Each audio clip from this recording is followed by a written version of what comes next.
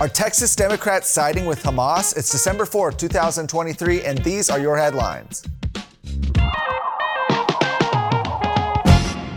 After the Texas Democrat Party called for an immediate ceasefire in the Israel-Hamas war, a Republican member of the Texas House is calling for all Democrats to be removed from the chamber's leadership.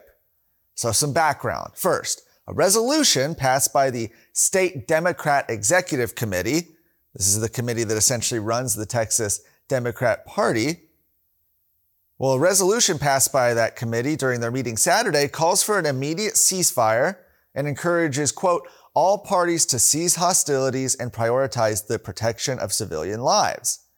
The resolution comes nearly 2 months after Hamas launched a surprise attacks against Israeli civilians, killing more than 1,200 people. Well, State Representative Brian Harrison says the resolution amounts to siding with Hamas. He said, I call on Speaker Phelan to immediately remove any Democrat who does not disavow this resolution from leadership positions, including chairmanships and parliamentarians. That's what he said in a post on X.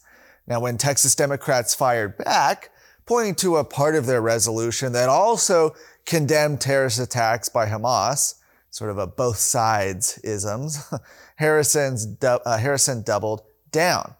He said, I understood your statement. You're demanding a ceasefire to help Hamas. Unsurprising, given that you and your party elects and celebrates anti-Semites and Hamas sympathizers like Representative Rashida Tlaib.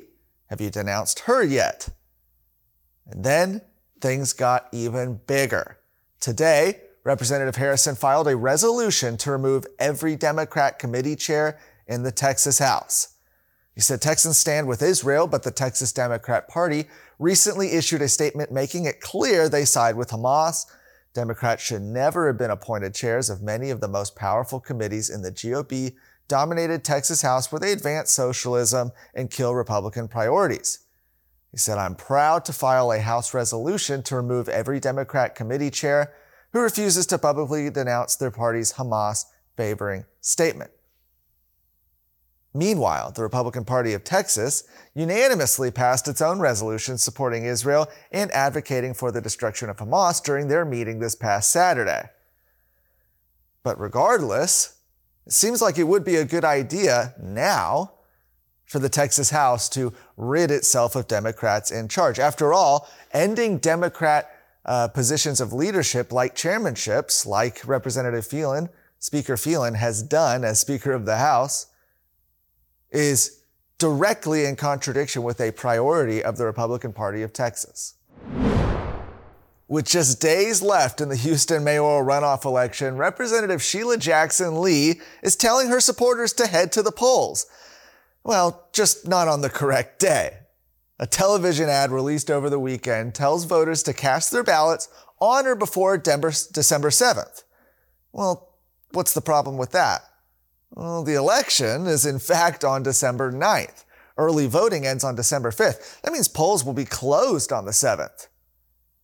Radio host Ken Webster said, this is the same woman who once famously said Vietnam is 2 separate countries and then claimed to be a previously trafficked survivor of human slavery. Not to be outdone, on Friday she posted a photo on Facebook of herself with Debbie Allen and claimed it was Janet Jackson. Sheila Jackson Lee is the Amber Heard of American politics, he added. Now the runoff election, as we've talked about before, pits Jackson Lee against State Senator John Whitmire, also a Democrat from Houston. In the November election, Whitmire received 43% of the vote, making him the top contender for mayor. Jackson Lee, Congresswoman of 28 years, finished in second place with 36% of the vote. That election is, in fact, on Saturday, December 9th. The Luke Macias Show is your access to what happens behind closed doors in Texas politics. Listen weekly to me, your host, Luke Macias, as I break down what is actually happening in conservative politics in the Lone Star State, a state that we all love and cherish. Listen weekly wherever you listen to podcasts. This show is a product of Texas Scorecard.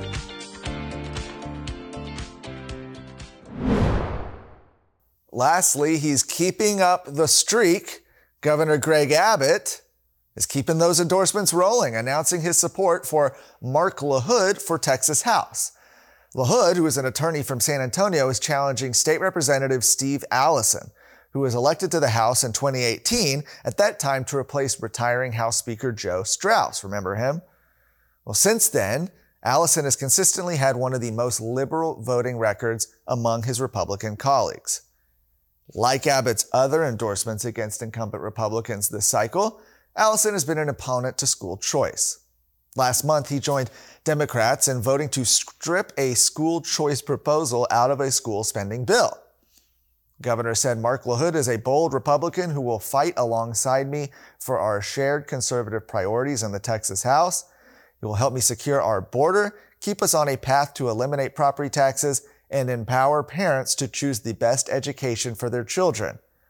Mark LaHood has the energy, tenacity, and backbone to deliver real results for his constituents. I urge everyone in House District 121 to join me in supporting Mark LaHood for state representative. Now, Governor Abbott had endorsed Allison for re-election last year. So this is a switch for the governor. Allison is now the third incumbent Republican Abbott has endorsed against this cycle, joining State Representatives Hugh Shine and Glenn Rogers. He endorsed in those races Hillary Hickland and Mike Olcott, respectively. For more on these stories, head to TexasScorecard.com.